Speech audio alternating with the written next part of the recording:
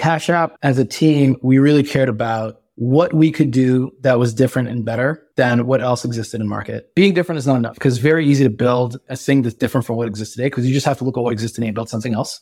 Being better is not enough because it's also easy to say, hey, I'm going to make this thing better and just charge you more money for it. It has to be better than what exists today in a way that matters to the end user. And for us, for a long time, it was when someone says, hey, why are you better than Venmo? I'd be like, try and send me $1 that I can use now. And there was only one app you could do it with. Welcome to Lenny's podcast, where I interview world-class product leaders and growth experts to learn from their hard-won experiences building and growing today's most successful products. Today, my guest is Ayo Omojola. Ayo co-created and scaled Square's popular Cash Card alongside the hugely popular Cash App. He's currently Chief Product Officer at Carbon Health, one of the biggest and fastest growing health tech companies in the world. He's a former founder, he's on the board of Pinwheel, and he's an angel investor in companies like Mercury Bank, Fair, Modern Treasury, and dozens of other startups. In today's episode, we dig into lessons from building and scaling the Cash Card and the Cash App, the importance of differentiation when you're building a consumer product or any sort of product, how to successfully build a startup within a startup, how to succeed in both fintech and in health tech, plus, my favorite part of the conversation, a handful of incredibly insightful and practical principles and philosophies around hiring, team building, leadership, and going deep on problems. Ayo is such a fascinating human and leader, and I am excited for you to learn from him. With that, I bring you Ayo Omojola after a short word from our sponsors. This episode is brought to you by Microsoft Clarity, a free, easy-to-use tool that captures how real people are actually using your site. You can watch live session replays to discover where users are breezing through your flow and where they struggle. You can view instant heat maps to see what parts of your page users are engaging with and what content they're ignoring. You can also pinpoint what's bothering your users with really cool frustration metrics like rage clicks and dead clicks and much more. If you listen to this podcast, you know how often we talk about the importance of knowing your users. And by seeing how users truly experience your product, you can identify product opportunities, conversion wins, and find big gaps between how you imagine people using your product and how they actually use it. Microsoft Clarity makes it all possible with a simple yet incredibly powerful set of features. You'll be blown away by how easy Clarity is to use, and it's completely free forever. You will never run into traffic limits or be forced to upgrade to a paid version.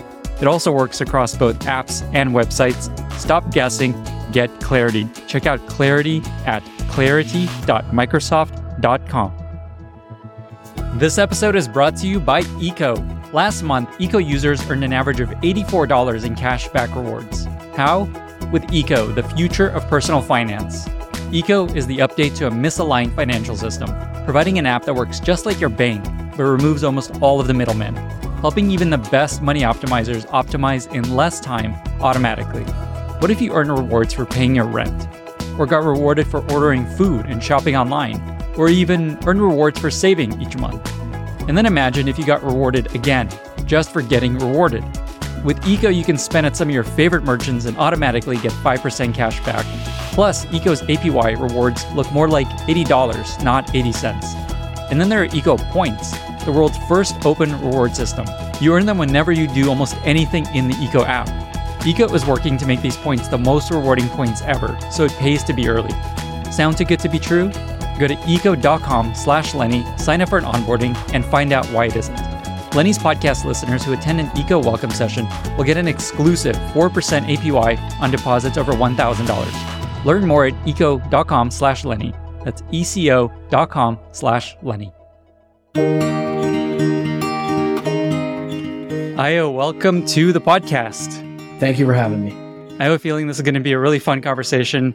I was doing a little research on you ahead of this chat, and I found this interesting thing that you did in the past where I found you answered over 100 questions on Quora about people trying to ship stuff and mail stuff.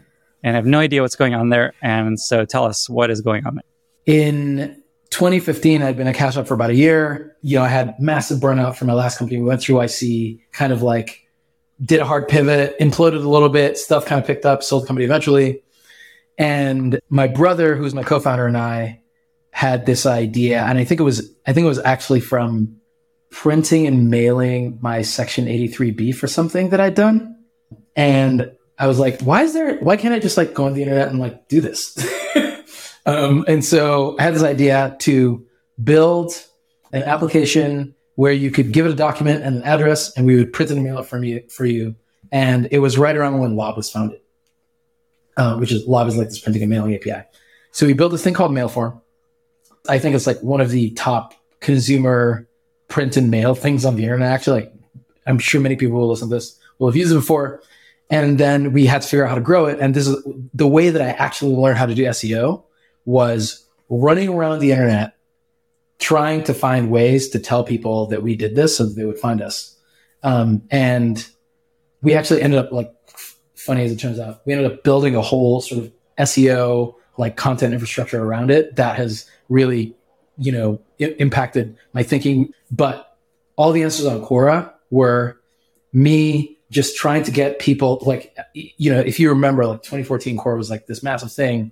So all of the answers on Quora were me trying to get people who might be thinking about the problem that we were solving to realize that we exist. That was my guess. Was it going to be either user research on the space of shipping and mailing things, or was a growth tactic? And it clearly is the second. You're saying this product still exists, that some people can still use? Yeah, it exists. A lot of people use it. Like, we have many big customers that you've heard of and like use.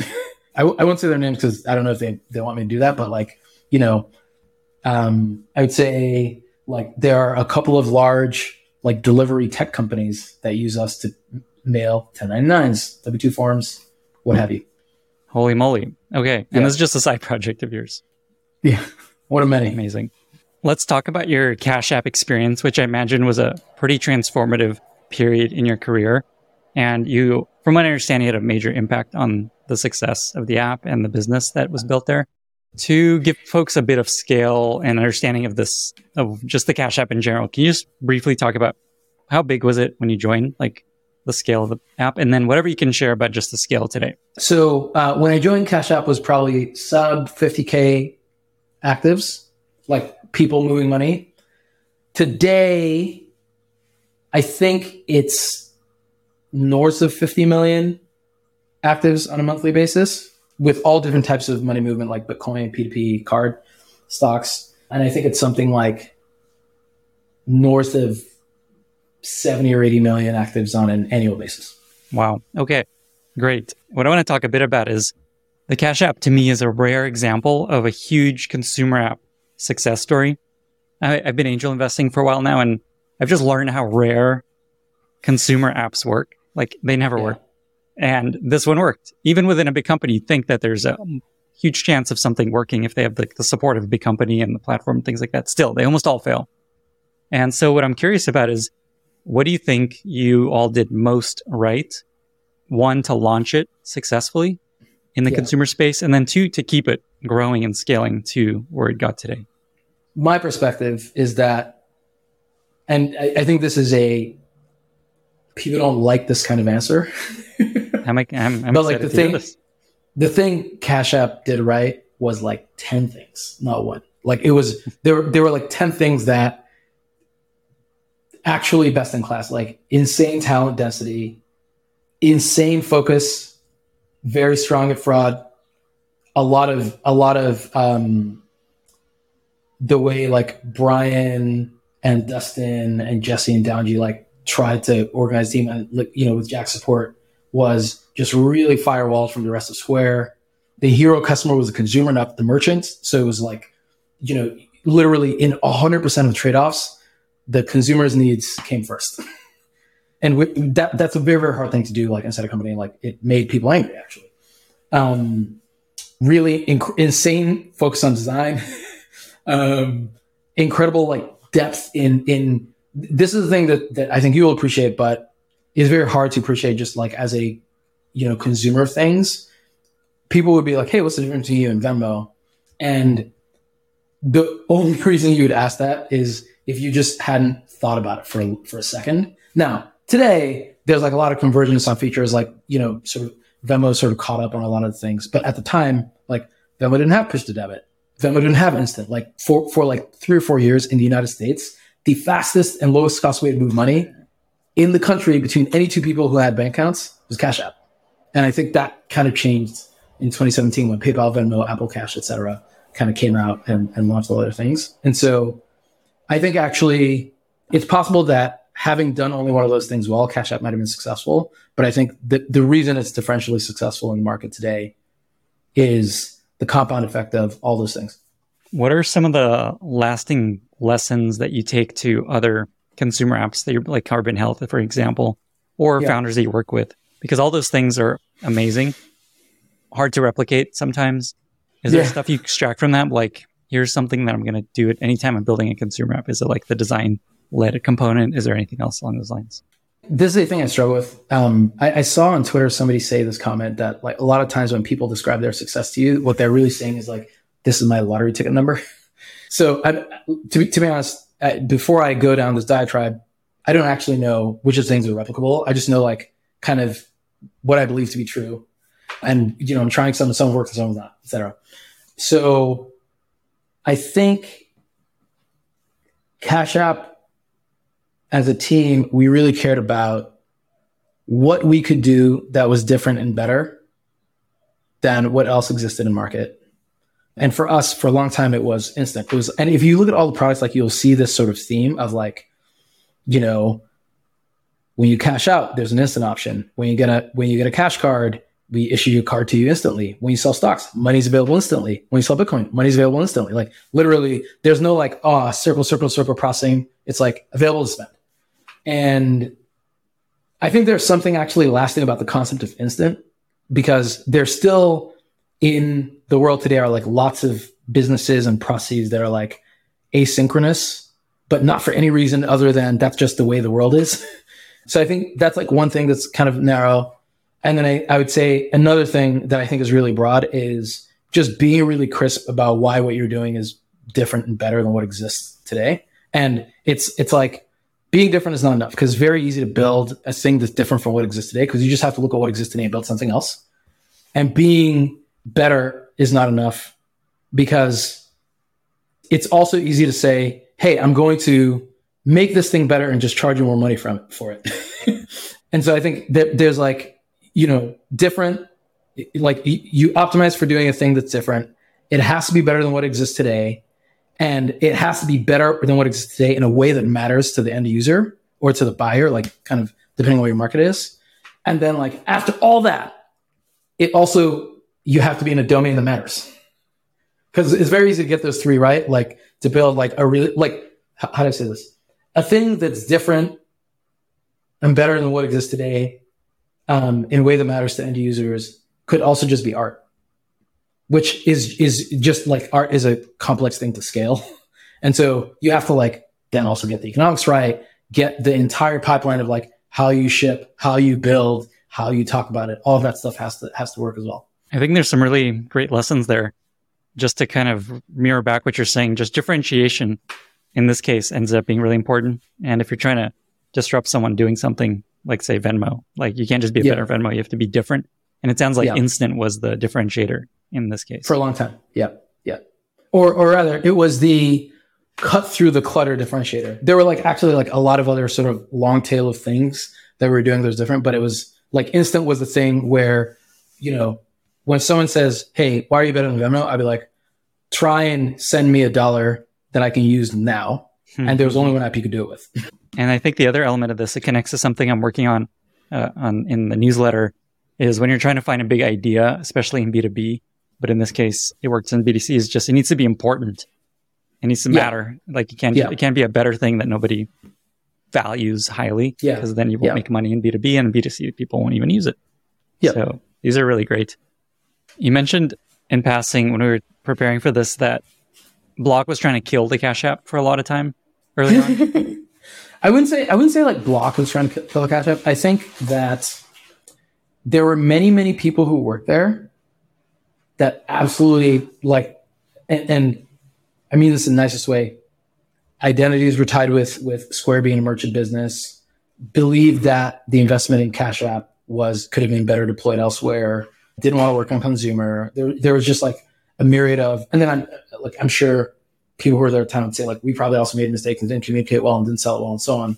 But there was a crazy amount of friction. I'll put it that way. It wasn't like, you know, a thing I will 100% give Brian credit for is he was really effective at making sure that we had a shot. Zooming out for a moment and thinking about just Square and Block and how they operate as a product company and as a business, is there anything that you've taken away from that experience that you bring with you to where you are now, which I want to talk about next? I don't know necessarily if this was intentional. My guess is it was probably just like a consequence of Square going public and trying to be sort of a rigorous financial institution. I think when you are in a large organization trying to do a actually new thing, I think small teams are better than big ones, period. And forcing the teams to be like super sort of thoughtful about like hitting milestones and actually adding value, because there's this thing people say about like, hey, the startup within a startup with anything is fake. And the reason I think it's fake is because like when you're in a startup, you actually worry about paying the people who work for you. And when you are inside of a company, you just don't. And there's just a difference between like having that existential fear of, are we going to be here tomorrow, and not. So I think a consequence of not having that existential fear is that it's easy to just be like, hey, I need more resources. And the organization has some habits around how you acquire resources. And if the leadership if the leadership building the new thing happen to be good at that, you can have growth in a new project's people size that doesn't match the new project's success and potential. And I think that actually ends up being a tax over time. That's a really good point. I didn't think about asking about that, but in this case, it was a startup within a company that did well. And I also agree it rarely works, and it did here. What is it that you think that was so central to make it work? I know you just talked about it. How would you summarize? Just like, here's the thing everyone should do when they're maybe starting something small within a big company that's new. There are some macro things where I do believe we were children of fortune, like mobile, etc. When I joined Cash App, a lot of the people working on it were fairly tenured, both at Square and just like in their careers, and had like done sort of really meaningful things. And as a consequence, I do think there's like, this is a thing I haven't quite been able to articulate well, but there is something around like a small, tightly knit senior team, super focused on a problem. And the smallness means just like less pairized communication. And then the tightly knit means a lot more trust. And then I think like Brian was obviously he'd been at Square for a long time, knew the organization well, was a killer operator around there, knew like talent, like who was good that he wanted to, bring on board. And I think that combination of things, not my guess is there are other things, but I think like without that thing, it would actually have been really, really difficult. I think that's an awesome lesson. Just like a small, trusted team that has seniority and leadership trusts to operate, and not just like, hey, what the hell are you doing? It's time to ship faster. The Cash App team stayed super senior for a long time. And you said small. How small was it? / what do you recommend when you say it should be a small team for something like this? A lot depends on the thing. I don't think there's a one shot answer. When I joined, Cash App was like 11 or 12. And it wasn't much more than that for like a year. And even, I forget how big it was when I left, but like we had real scale and a real business before we had a real headcount, I guess is the way I would say. And like kind of had to fight for every headcount. And I think that the headcount at this point was a Sarah Fryer thing from Square. She's just, really, really disciplined about making sure that if you were trying to bring people on and spend the company's money, you really justified it. I think that's a really good takeaway. Let's transition to talking about what you're currently doing, Carbon Health. You went from consumer fintech to consumer health tech. First of all, just real quick, just how did that transition happen? Was that something you planned, or is that just like you went on exploring and that's where you ended up? It was more I went on exploring and that's where I ended up. I think I'd say there's maybe three parts. There's one part where when I was exploring, there's this guy, Russell Fredden, who now works at Carbon, who he introduced me to like a third of my network in Silicon Valley, and the nicest guy. And basically he said, hey, there's this guy who's amazing. He was founder of Udemy, and now he started this company called Carbon Health. His name is Aaron. you need to talk to him. And I was like, sure. and Aaron and I met, and Aaron is brilliant and also had this crazy way of explaining a complex problem in a way that made the solution obvious. And so he was like, oh yeah, like here's how we're going to do it. And here's, the thing we spent like 2.5 hours together. And then at the end I was like, oh yeah, like this is obvious. Somebody should just build this thing. And then I think the second part was, I think everyone's the hero in their own story. I'm no different. So like, I think when I left Cash App and when I was thinking about what to do next, I was thinking of starting a company and doing all this stuff. And one of the muscles that like we really just spent a lot of time building in Cash App was going really, really deep into like the regulatory sort of wallpaper of the problems we were trying to solve. And so we would have sessions where we'd be sitting in a room, like product engineering, legal, compliance, et cetera, with some regs literally blown up on a projector screen and a section of text highlighted and being like, hey, what does this really mean? Okay, what if we build a product this way? What if we structure money movement this way, et cetera? And so I casted myself instead as, hey, what if I could be good at regulated businesses instead of just good at money? And that was the way that I tied the two together.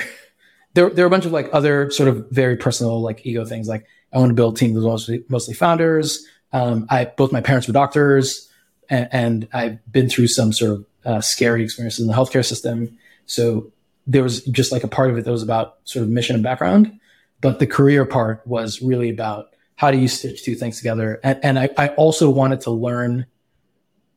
There was this thing that happened in my like 4th year at Cash App where I was like, oh, there's this other thing that we have to build that would be amazing if we actually build it, which is what Pinwheel, the company I'm on the board of, actually is. I was like, hey, we got to build like this platform for payroll. It's like, the last giant money movement thing that hasn't really kind of moved the needle in a long time. And I couldn't get the organization convinced to build it, which kind of is what it is. A, and B, I was like, oh, I want to have that insight. How can I have that insight of like what the second thing is faster the second time around? And I'm sad to report that 3 years in a carbon, I have not had it yet. You got a lot going on. I am not surprised. So I was going to ask what draws you towards regulated, highly regulated industries being at Cash App. And I like that you already went there. Basically, you just found that that's maybe the thing that you could get really smart at. And that applies to a lot of different markets. That's an interesting insight about yourself. Like this could be the thing that I get good at. Yeah. Or differentially better at than other people. You kind of like mentioned this off to the side, this idea that you like to hire founders. And can you speak more to that? Just like what that means in your day to day, and then maybe how your team looks today. Is it mostly founders or some large percentage? Yeah. I think team looks today about half and half. So I had this experience going through YC where, and just like kind of growing up in my career in Silicon Valley, where I knew a bunch of founders who were like absolute beasts, like incredible people, could do amazing things. And they would bounce off organizations. They would be like, all right, I'm going to go work at Amazon and just like not last. And when I was at Cash App, I went through a bunch of hiring processes where I was like, hey, like we should try and hire, some founders to do this, like look at these companies, et cetera.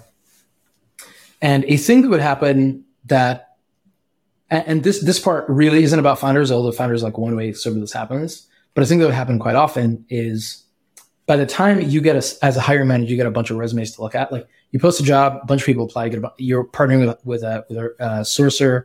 By the time you get a bunch of resumes to look at, they've screened out everyone that doesn't just like fit inside a box. And it's like, at Google, Facebook, Amazon, Microsoft, Apple, and then at certain set of schools, and then a certain type of experience, et cetera. And so what happened is like, if you just happen to not look like that profile, I don't even see you. And I would say, hey, like I would like to hire some non-traditional candidates here who were like founders or whatever. And I would just like never get it. It was almost like the machine just worked a certain way. Like there was an algorithm and the algorithm was upstream of me. And I had this belief that these people that I'd seen, many of whom have now gone and start companies that are doing quite well, would be incredible value add Like basically, if you could just, it's kind of like, if you could just hold on to a rocket for a little bit, it can take you like pretty far. And so this is one of the things I talked to Aaron about actually early on when I joined Carbon.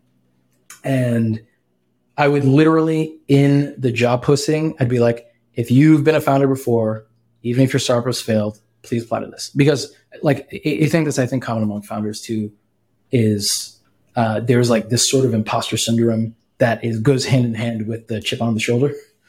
And so my team is much smaller now than it was, but like I probably, I think the whole time that I've been at Carbon, hired about 50% founders. And I'm actually 100% certain the thesis was right. And I think it just came with costs that were kind of theoretical at the time. And now they're real. I think like the two big costs are, if there's any waste or bullshit in your organization, like they fucking see it right away and call it out. And so there's this, like, you have to, like, there are just these scenarios where I'd just be like, I just have to sit and listen to somebody tell me all the things that we're doing wrong. So there's one, it's just like it's a way to cut through bullshit. That's one cost. And then I think the second cost is, and I say cost as in like, it is not better for the organizations. You have these people who come in, they're incredible. And you really can only keep them for like 2 or 2.5 years. And so what ends up happening is they're just like, oh, like I want to, they're obviously, if you're going to be a person that starts a company, you're like super ambitious. So they're like, I'm going to go run a team somewhere else. I'm going to go try some other thing, or I'm going to go build a company. And so it's kind of like a team that I think is differentially higher output, but also differentially higher attrition on the margin. Got it. I was going to ask about the cons, and I like that you shared them already, because I imagine working with a lot of founders adds a lot of stress too. Yeah. I mean, it is unequivocally awesome. Like I love it. And I think the unexpected pro also is I do think it like levels up the team. Like people in a team that is like very founder dense really likes it. And we ended up over time at Carbon, like there's lots of people who founded companies here in multiple functions, not just product. Today's episode is brought to you by Element. I just recently discovered this stuff actually from another podcast, and it is such sweet, salty goodness. Element is a tasty electrolyte drink mix with a science-backed electrolyte ratio, and unlike most electrolyte drinks, there's no sugar, coloring, artificial ingredients, gluten, or any other BS. Getting enough electrolytes helps prevent and eliminate headaches, muscle cramps, fatigue, sleeplessness, and other common symptoms of electrolyte deficiency. Element is the exclusive hydration partner to Team USA weightlifting and many other Olympic athletes. Also, dozens of NBA and NFL teams and players rely on Element to stay hydrated, along with Navy SEAL teams, FBI sniper teams, and the Marines. You can try Element totally risk-free. If you don't like it, you can share it with a salty friend, and they'll give you your money back, no questions asked. To give it a shot, go to drinklmnt.com/Lenny, and you'll get a free sample pack with any purchase, which includes 1 packet of every flavor. My favorite is watermelon salt. You won't find this offer publicly available, so you have to head to drinklmnt.com/Lenny to take advantage of this offer. Stay salty. While we're on this topic of team building and hiring, do you have any other lessons and approaches that you found to be effective in hiring or team building? Just general rules of thumb or philosophies? My biggest thing, and I say this all the time, is when you're hiring, you pick the people, but they pick when. So you're actually like, there's these people, there are many people on the team who the time between when I first met them and the time when they joined the team was like months. There was one person who was like 1.5 years almost. And so the way that I operationalize that is like, I'm meeting people all the time and I'm just like, hey, like if I meet somebody I want to work with, I'm like, hey, how can I like add value to your life so you will consider me that somebody who you would like to work with one day, so that when the time comes and there's an opportunity for us to work together, you're actually open to it, as opposed to just some guy that you met on a Zoom one time.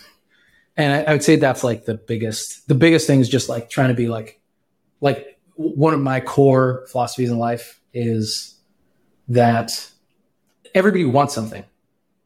And most of the time, it's not something you have to give or you can connect them to. But if it is something that you have to give or you can connect them to, it's criminal not to. Actually, it's like, imagine you like having a conversation with somebody and that person knowing that you want something, having it, there's no cost to them to give to you, and they just don't do it. How crazy is that? And so, like, I think, the way that I sort of bring this to life is if I meet somebody who I want to work with, I'm like straight up with them about it. And I'm like, hey, I hope we can find a way to work together one day. In the meantime, it looks like the things you want are not to work with me right now, but they look like this category of things which I'm aware of. Can I connect you to this person, this opportunity, what have you? And it's not my thing. Like, actually, Russ did this for me when I like came to Silicon Valley for the first time. He was like, hey, I'm not going to invest in your company. I think it's stupid, but here are all these people who might. Go meet them. And that was like transformational for me. And it has turned out that over a long enough time horizon, it does come back. You just don't hold the cards close to chest, just give them away. Is there a story or an example of that comes to mind of you doing that for someone else? Now it's a little bit of a professional hazard because I'm an angel investor. And so I do this for a lot of like my founders, but I probably made 600 intros last year. And that probably drove like at least one person signed up somewhere as an advisor. A couple of people took some jobs. A bunch of angel investors invested in companies. A couple of companies found leads for a round. Like, I think I'm not special in this way, by the way. Like, a lot of people do this. It's just, I'm very aggressive about it. And you're also connected to a lot of people, as you've shared, like, because of all these things you've done and the fact that you prioritize this. I think it's a really cool combination of you really prioritize connecting and helping. Plus, a lot of people from all the work that you've done. And there's this element you just shared, which is just like give people things that they want because if you I'm a reasonably good matchmaker, except in love. Never once introduced two people who dated. Let's talk about them. No, we'll move on from that. I also think I'm zero for some denominator. I don't even know. I'm going to keep fishing in this pool of kind of philosophies of how you build product, and then we'll come back to carbon health. I was reading something that you wrote about how you're really big on understanding the thing, like going deep on stuff, just generally as a product leader and as a collaborator. Can you just talk about your approach there and where you apply that philosophy? This I took away from Cash App. There was, when we were working on the Cash Card, the very first, so this is like 2015, 2016, the very first iteration of the Cash Card, the head of design at Cash App, this guy, Robert Anderson, who's an amazing designer. Please hire him if you can. Had like this design. He was like, hey, I have this design, like we're going to do this thing. And I'm like, great. I get some sketch files, maybe PDFs, pre-Figma. We mailed them to like some card vendors, and the things they send us back are like you would put this out as the product in your life in the world. Like, what are you doing? And the consequence, Brian was like, hey, like we just need somebody to go figure out how to get this thing made. And so I ended up spending a long time just going to different card manufacturing factories around the country to figure out like, how do cards get made? Like, what are the possibilities? Is there like new tech we can take advantage of? Will the people even talk to us? Is the thing we're talking about even possible? And we ended up doing, like, at the time there was I wouldn't say like super new. It had been on the Chase Sapphire for a few years, but it wasn't on mainstream cards yet, this concept of laser engraving. And it turns out that like the machine that you use to make laser engraved cards has like thousands of combinations of settings, which all create like a different physical effect. Like you can increase the power setting and literally burn the plastic, and you get kind of a red, rough texture. And you could like decrease the power settings and, decrease the aperture, and you get like a really fine, smooth consistency. And this is like, again, a thing that I learned. We went through between plastic, the overlay, the paper, the envelope, and the like finishes, easily 1,000 combinations before we got to like the first version of the Cash Card that we shipped. And there's a team still there, still doing like literally physical card objects that are not the same as anything that exists in the market. This is like going to the differentiation thing. And then like a lot of the stuff we did around like our regulatory work around prepaid, building a digital wallet, etc., made me realize that like a thing that would happen very frequently is you want to work on something and you go talk to an expert. And usually for most people, an expert is not like, hey, the most expert person in the world, because like that's a very, very hard thing to know who that is, especially when you're not an expert. Usually an expert is the most tenured person in the world in the domain that you're questioning. And like the level, like the both the length of tenure and the depth of experience actually like can vary very wildly from person to person. And so what happened is like you go ask somebody something and they would give you an answer, which is like the thing that they believe to be true. They're not lying and it's not malicious and it's just fucking wrong. And you just have to keep pushing till you get to an answer. Like, I don't really know how the right way to articulate this all the way, but it's kind of like you can't stop till you get to the end. And this is one of the reasons why being in a domain that matters is really important, because that's a very, very expensive activity to do if you're in a small town environment. So the like way that I apply that today, and I'm sure people at Carbon will tell you this, is I end up asking lots of questions that people think don't matter, because I'm like, hey, we're trying to optimize something. And usually what I find is when you're trying to optimize something for the first time, they haven't optimized before, you actually have to remeasure it. You have to re-instrument it. You have to like rebuild all the queries, all the like visuals, et cetera, from scratch. You have to look at them like 15 different ways. And then every time two things like are incongruent, you have to like go and figure out why. And it's just like tedious work. And in regulated industries, and I think my guess is this will end up being true in almost any complex environment with a lot of variables that are kind of and the more sort of constrained by physics they are, like I think actually the more this matters, you can't avoid the details. You just have to get into them. And like, if you don't, you can still do well, but it's actually more than likely fortune than skill. You said you asked these questions that don't matter. Is there an example recently? Because that's a really interesting concept of just a question you asked or questions you like to ask that are just like, God damn it, why is Ayo asking these questions? Yeah. There's like one from like yesterday where there is a field in a database table that tells you why a payment was made. And there's a bunch of values in that field that are very articulate. Like, hey, this payment was made because it was copay. This payment was made because the patient was visiting without insurance, right? And then there's like a field that is empty. There's a value that's just null. And we use null as like, hey, like the way null is described is after a claim is adjudicated and complete and the patient has a balance, we leave that field blank if we're just billing the patient for their balance.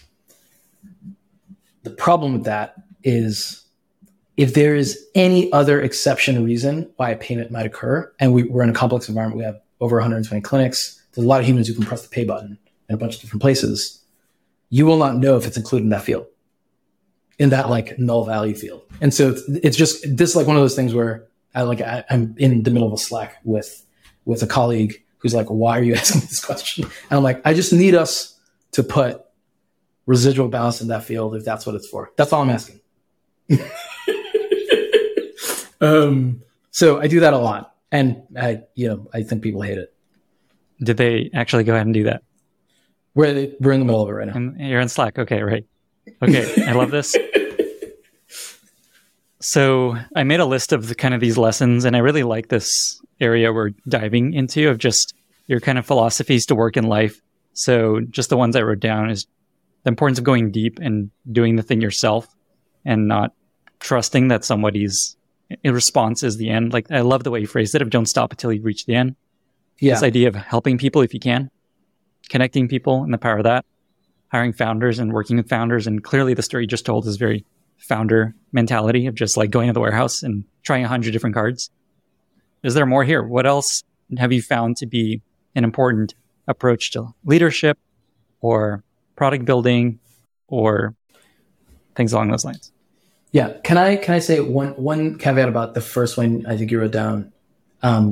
It's Please. Not that you have to do everything yourself. It's that the person who you trust in the execution role, they have to become the expert. They have to be like, they can't stop till they hit the end. And I don't know. I think like so much in all these places where, super ambitious people are trying big things, so much value is lost when the person in the execution role isn't really in command of all the details and is like, and so I think like, it's just the reality is like, you can't to do ambitious things. You have to work with people. I can't do everything myself. And I know that. The real lesson there is it's not like I have to, just somebody has to. They have to know that that's like what you're holding them accountable for, and that you trust them to do that. And the organization is trusting them to do that as well. How do you actually operationalize that? It sounds like part of it is hire founders who naturally want to do the thing well. Is there anything else in terms of how you set up the team where like this person has power to do the things that need to be done? Is it like an autonomy perspective? Is there anything else you do that allows for that in a product team in a company? It's like a trust but verify. And I think it's just almost never enough for someone to say, I can't do it because X person said. It is, I can't do it because we are contractually obligated to do this another way. And if we do not honor the contract, these will be the consequences. Like, and another thing I like to do kind of along this is like, okay, articulate to me what actually will happen if we don't do it this way. Like, what will break? Like, are they going to fine us? Is the patient going to be, do you know what I mean? Like, because in my mind, there are many things that are used as excuses because some person's understanding of how some regulatory thing works from like their last job is being applied here, where you're literally creating a worse experience for your consumer or for your patient. I'm like, why would you, like, if we're not here to try and make the experience better for them, why are we even here? Let's come back to Carbon Health for a bit and just have a couple questions that I wanted to touch on. One is just about starting a company in healthcare and health tech. There are so many companies that launch every day, every week, trying to make the healthcare industry better in various ways. But for all these reasons, I don't know, the incentives are off. There's regulatory capture. There's things take a long time. Things just like often don't work. Carbon Health is an example of something that is working really well. What is your advice often to founders who want to go after the healthcare space as a tech company? What do you need to know? What should you do right, do wrong? What is your advice there? So one thing I would say in healthcare that fortunately or unfortunately I think is true is very often the way to make things happen is network dependent, not necessarily about the merit of the thing itself. So it's just like there's like companies that exist because the founders know the CEO of every major payer in the country. And so there's just like a deal they can get or data they can get that's like not available in any other context. So I think there's just a thing there of understanding if that's the business that you're in. I think in Aaron and Caesar's case and at Carbon, because we're direct to consumer, we're not trying to sell to payers, we're not trying to sell to employers. And Aaron, obviously just hugely successful consumer person, starting the largest education platform on the planet at Udemy. Like there was actually really, really good founder market fit. He was like a person who had like very, very technical and had a ton of DTC success doing another thing that was DTC. But there are businesses like there's a company that I recently invested in and working with where the founder is incredible and very, very technical and not super high on network. And a thing, and so like a lot of what I try to do with them is like, hey, meet this person, talk to this person. And then also this is like a really crisp, specific use case that you need to like optimize around. And maybe I'm wrong. Who cares? Like I'm just some guy. What does it matter what I think? It doesn't have to be what I think. It just has to be crisp. And using that as a way to like, because the more crisp it is, the easier it is going to be for you to know who the decision maker and the organization you need to get to is. Because like I just find, like I'm sure you see this in B2B businesses, there's just so much leverage in knowing the person in the place who actually has their finger on the button versus trying to like network your way in, and people don't want to spend their social capital introducing you to like this department, or they've just got like 19 other things going on. So I think like that network thing is just the thing that like sticks in my mind, that when I see like a lot of healthcare tech startups swimming through the soup, a lot of it is about there's some organization they have to navigate to get to the right decision maker, and they have to do it 100 times. And so much of it is like just waiting for the guy who promised me the intro to make the intro. That is really good and practical advice. Before we wrap up, I wanted to give you a chance just to like describe Carbon Health for folks that may not be familiar with it. Just like, what is it? Where can you use it? How do you sign up? Who's it for? Yeah. Oh, great. Yeah. Very, very happy to do this ad. It is a paid ad because Carbon Health pays me. So where no one's paying me. I get it. I'm losing in this equation. I'm paying you in prestige, Lenny. Yes. And wisdom and insights and your attention. Yep. Exactly. So Carbon is an extremely vertically integrated healthcare provider based in the United States. By extremely vertically integrated, what I mean is we build and run the clinics. The providers work for Carbon, and we build and run the software, and we run the entire operation, and it's all like full stack in-house. And when I say like we build and run software, it's like how you book, how you pay, the like literal buttons that the provider presses to like say, hey, Lenny's blood pressure looks good. All of that is software that we build in-house, all the way from like the patient clicking book an appointment on google.com to the claim being sent to the insurer. We build the whole thing full stack ourselves. We have, I want to say 130 clinics around the country. I believe we're in about 17 states. We do virtual care. I think we're one of the biggest healthcare providers in California, and we do both urgent care and primary care. And the thing that gets me super excited about Carbon is a lot of the experiences we build are the things that as a consumer you believe should exist in healthcare. So we, I want to say last year we launched this diabetes program where you slap on a continuous glucose monitor, you link it to Carbon, and it streams your blood glucose measurements directly into our EMR natively, and your providers can see it and like interact with you around it. They can help intervene. They can tell you like, new dietary lifestyle choices to make. And we're going to do that with every device at some point on some scale. And you don't have to pay $200 a month to use it. $200 a year to use it. Sorry. Amazing. Well, with that, we've reached our very exciting lightning round. I've got 6 questions for you. I'm going to go through them pretty quick. We'll see what comes to mind. No pressure. You can skip them too if you want. You ready? Yeah. What are 2 or 3 books that you recommend most to other people? Three Body Problem, Children of Time trilogy, and Stormlight Archive. And are these all sci-fi books? The third is fantasy. Good clarification. Great. Amazing. I'm reading an epic sci-fi book right now called The Fire in the Deep. Oh, dude. Amazing. Okay. Yes. So something that's going to really piss you off. I don't think it's a spoiler. No spoilers. I'm almost done. It's not a spoiler. The story's not finished. There's like additional books that aren't done yet. Yeah. And I don't even know if they're being written. It's brutal. It's okay. I find that the first book, except for the 3 Body Problem, where the first book is the worst book, I feel like with this and the many of these books, the first one is like, I'm just going to stop, I think, at the first one. This is my plan. So I'd say the other 2 are, in my opinion, very clever explorations of types of intelligence. Excellent timing for studying what might happen with AGI. Great. I love this. I love where this is going. Next question. What's a favorite recent movie or TV show? War of the Worlds was exceptional.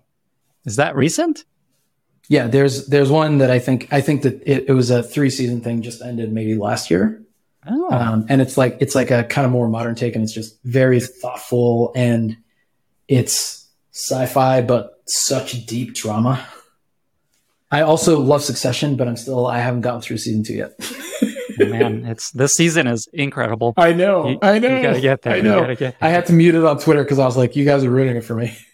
Oh man, that's impossible to avoid. You just have to delete your Twitter account, I think is the only strategy. There's an amazing Twitter account called No Context Succession, and they just love it. Yeah, they just tweet random clips, but it's gonna totally. My favorite Succession meme is the Kendall on the phone. It would be good to connect. It would just be good to connect. Just like such a metaphor for life. Interesting, very subtle. Oh, I see what you're saying. That feels so appropriate to you, Ayo. Just connecting people. It's like the core of your being. I can see why you love that meme. Next question. What's a favorite interview question that you like to ask when you're hiring and interviewing? This one's not super crisp. It's like there's kind of 2 sides to the question. It's like tell me something you did that worked out, but not for the reason that you thought it would work. Or tell me something you did that was a good decision that didn't work. Like tell me a bad decision that worked out or a good decision that did not, is like, I think the way to frame it. And it's a lot of like my process is just teasing out introspection. It's just like, are you a person who is reflective about like the decisions you've made and why they worked and why they did not, and incorporating that into your model so you make different decisions next time? Final question. Do you have a pro tip for mailing something or shipping something from your experience helping everyone on Quora mail and ship stuff? I'd say my biggest hack is like, if you're doing anything local where you're just like taking something point to point, Uber can do it for you. Like I literally sent somebody cookies recently, and I was like, oh, like a guy showed up at my house. I gave him back cookies, and like my friend texted me like a couple hours later. I was like, thank you. That is a hack. Ayo, this was amazing. You're an amazing human. I really appreciate making time for this. Thank you for being here. Thanks, man. 2 final questions. Where can folks find you online if they want to reach out, learn more, maybe ask you follow-up questions? And how can listeners be useful to you? I'm on Twitter at AY_O, and I write at kunle.app, KUNLE.app. And the way listeners can be useful to me is to tell me what I'm wrong about. I love that. Just be like, hey, you said this thing, it's false. Here's an example of why. I'd love that. I love these answers to this question because people love to leave comments on YouTube. And so we will see what comes in. We'll see what the YouTubers find for us. What did I just sign up for? We'll find out. Here we go. Yeah. All right. Well, thank you again so much for being here. And bye, everyone. Awesome. Thanks for doing this. Thanks for having me. Thank you so much for listening. If you found this valuable, you can subscribe to the show on Apple Podcasts, Spotify, or your favorite podcast app. Also, please consider giving us a rating or leaving a review, as that really helps other listeners find the podcast. You can find all past episodes or learn more about the show at lennyspodcast.com. See you in the next episode.